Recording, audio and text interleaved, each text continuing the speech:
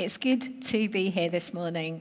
I don't often get to Oasis these days, but when I first started coming to this church, which is about 9.5 years ago, Oasis was one of the ways that I managed to start to feel at home at the church. It's a big church, as I'm sure you're aware, and actually coming to this group for a couple of years really helped me to kind of settle into the church and get to know people. So I've always got a kind of place in my heart for Oasis, so it's really good to be with you this morning. I'm going to be talking about Zacchaeus this morning, so I'm first going to read you the account of Zacchaeus, the tax collector, that we find in Luke's Gospel. It's in Luke chapter 19, the first 10 verses, if you want to follow along. We may get it on the screen or we may not, so I'll read it anyway. Jesus entered Jericho and was passing through. A man was there by the name of Zacchaeus. He was a chief tax collector and was wealthy. He wanted to see who Jesus was, but because he was short, he could not see over the crowd. So he ran ahead and climbed a sycamore fig tree to see him, since Jesus was coming that way. When Jesus reached the spot, he looked up and he said to him, "Zacchaeus, come down immediately. I must stay at your house today." So he came down at once and welcomed him gladly. All the people saw this and began to mutter, "He's gone to be the guest of a sinner." But Zacchaeus stood up and said to the Lord, "Look, Lord, here and now I give half of my possessions to the poor. And if I've cheated anybody out of anything, I will pay back 4 times the amount." Jesus said to him, "Today salvation has come to this house, because this man too is a son of Abraham. For the Son of Man came to seek and to save the lost." This is the word of the Lord.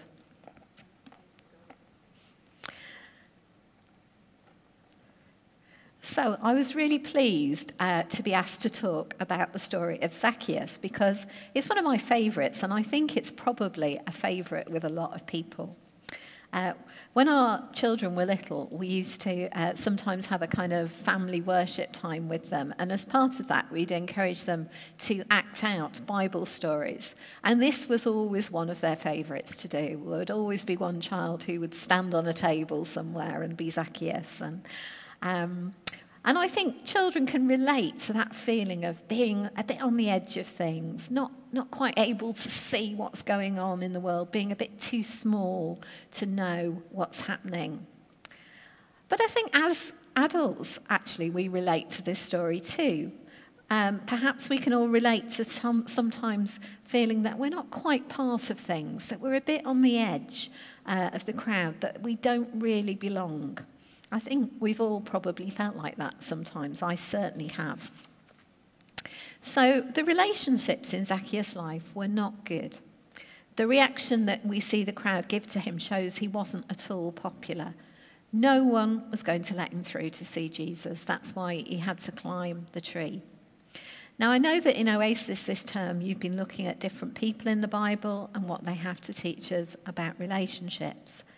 So I'd like to briefly explore some of the reasons why the relationships in Zacchaeus' life might have been so damaged and broken, because they're things that we might find will damage our relationships as well. So first of all, I think Zacchaeus felt unseen.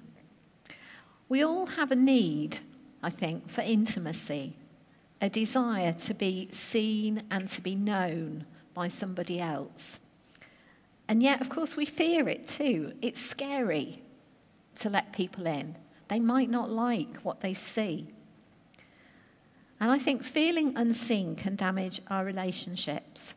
It means that we can be afraid to make ourselves vulnerable by sharing those, less attractive sides of ourselves. It means sometimes we put up a false front, not really being ourselves, which is exhausting. Or we hide behind things that we think will impress people in other ways, like amassing possessions. I don't use social media an awful lot, but I do post things on Facebook and Instagram from time to time.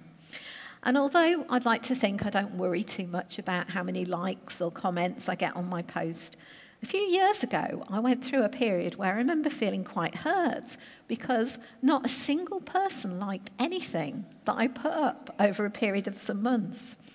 And it turned out that I somehow turned my privacy settings so that only I could see the posts.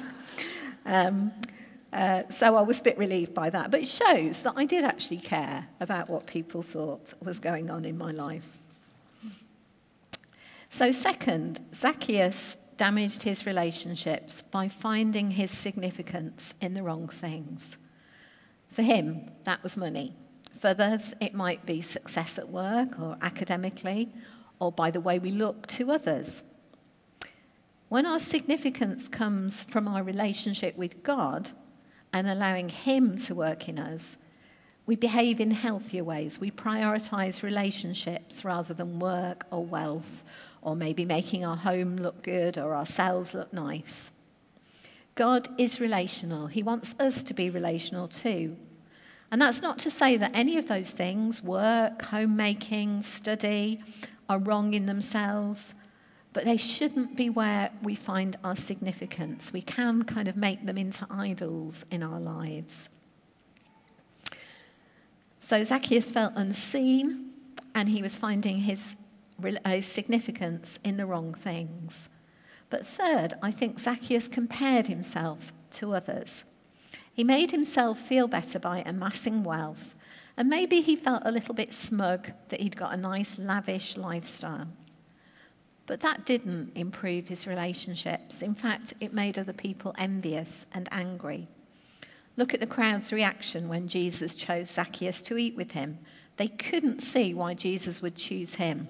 They resented this man who'd acquired wealth at their expense. So I think if we're honest, we've all experienced the damage that those things can do to our relationships. We've probably seen them in ourselves. We've probably seen them in other people.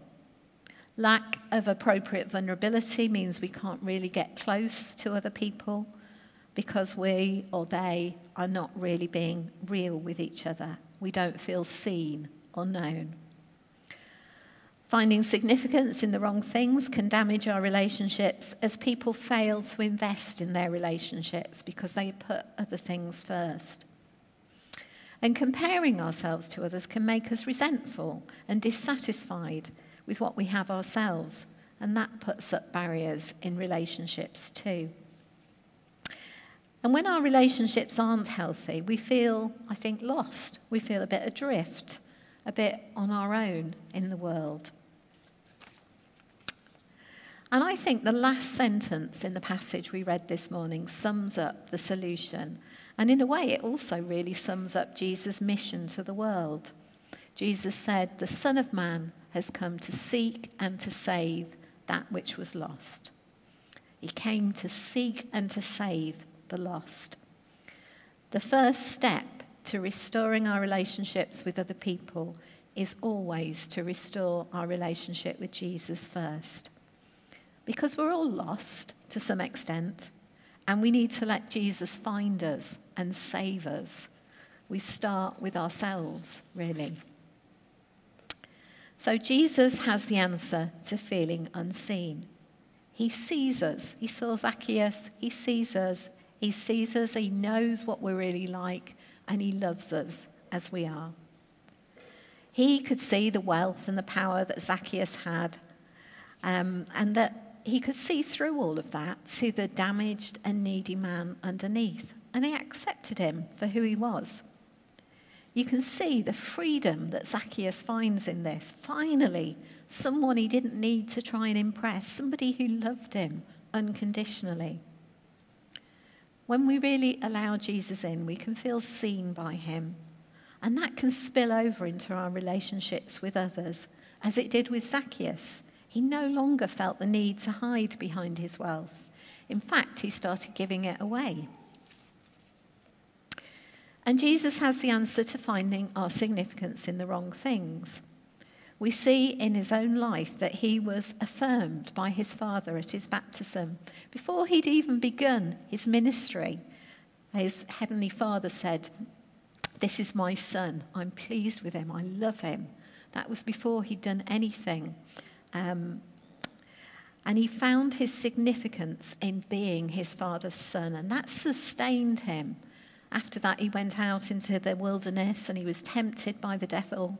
He was tempted to find significance in what he could do rather than in his relationship with his Father. But he resisted that because he'd already got that sense of significance. And when we find our significance in our relationship with God, in being a loved and valued, precious child of God, it can help us to turn away from the other things in which we find significance and make them much less important in our lives. It helps us to value the relationships that God has given us and give them the priority that they deserve. And we see this in Zacchaeus, in the way he was willing to give away that wealth that had made him feel important, now that he had something better in his new relationship with Jesus. And Jesus also has the answer to comparing ourselves with others. When we realise the richness of the grace that he offers to us, we realise how blessed we truly are and how little other things matter. And again, we see Zacchaeus willing to make himself much poorer because he no longer needed to feel richer and more important than his neighbours. We're not told how his neighbours reacted at that point, but I'm guessing it went a long way to healing his relationship with them. Jesus came to seek and to save the lost. There's no doubt that Zacchaeus was lost, hiding behind his wealth, making money from others. But Jesus sought him out and he saved him. And he can do that for each one of us. It's an invitation that he extends to everybody. Zacchaeus responded with repentance.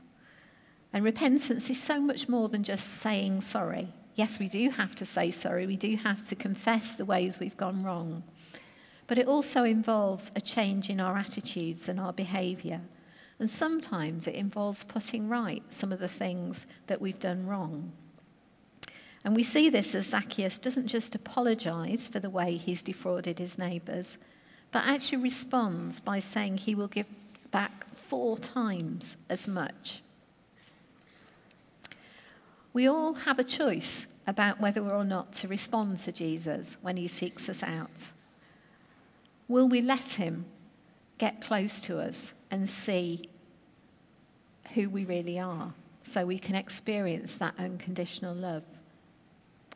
Will we allow him to love us and affirm us so that we can find our significance in being his child and being loved by him? Will we allow him to pour his spiritual riches on us so that we have no reason to compare ourselves with anyone else, but can feel overwhelmed with gratitude for what he's given us? So we have a choice. Healing our relationships with others begins with putting right our relationship with God. And that needs a willingness on our part. If you've never made a conscious decision to put Jesus first in your life and to allow him to rule over your life, please don't put that off. But even for those of us who made that decision maybe years and years ago, we need to keep working on our relationship with Jesus day by day, spending time in prayer with the Bible. Jesus came to seek and to save the lost. He's always ready to continue that work of salvation in us, inviting us to allow him to restore and heal every bit of our lives. You'd probably seen this very famous picture before of Jesus standing at the door and knocking. And he's standing at the door and knocking in all of our lives, just waiting to be invited in, to be part of our lives. Are we going to let him in? Shall we pray?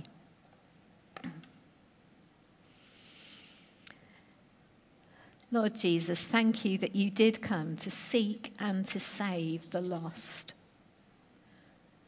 Thank you for that invitation that you extend to us.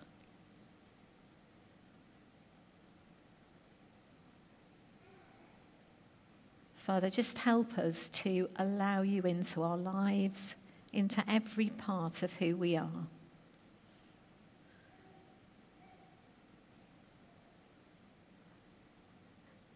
Help us to be vulnerable to you, to let you see every bit of us, to be open to you and your work in us. Help us to find our significance in you.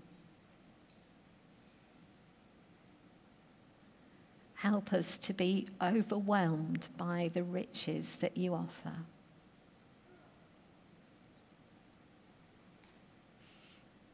And I pray that as we talk about this passage in our groups and as we go off this afternoon into our busy lives, that you will continue to be speaking to us and helping us and prompting us to invite you in to every bit of our lives. In Jesus' name, amen.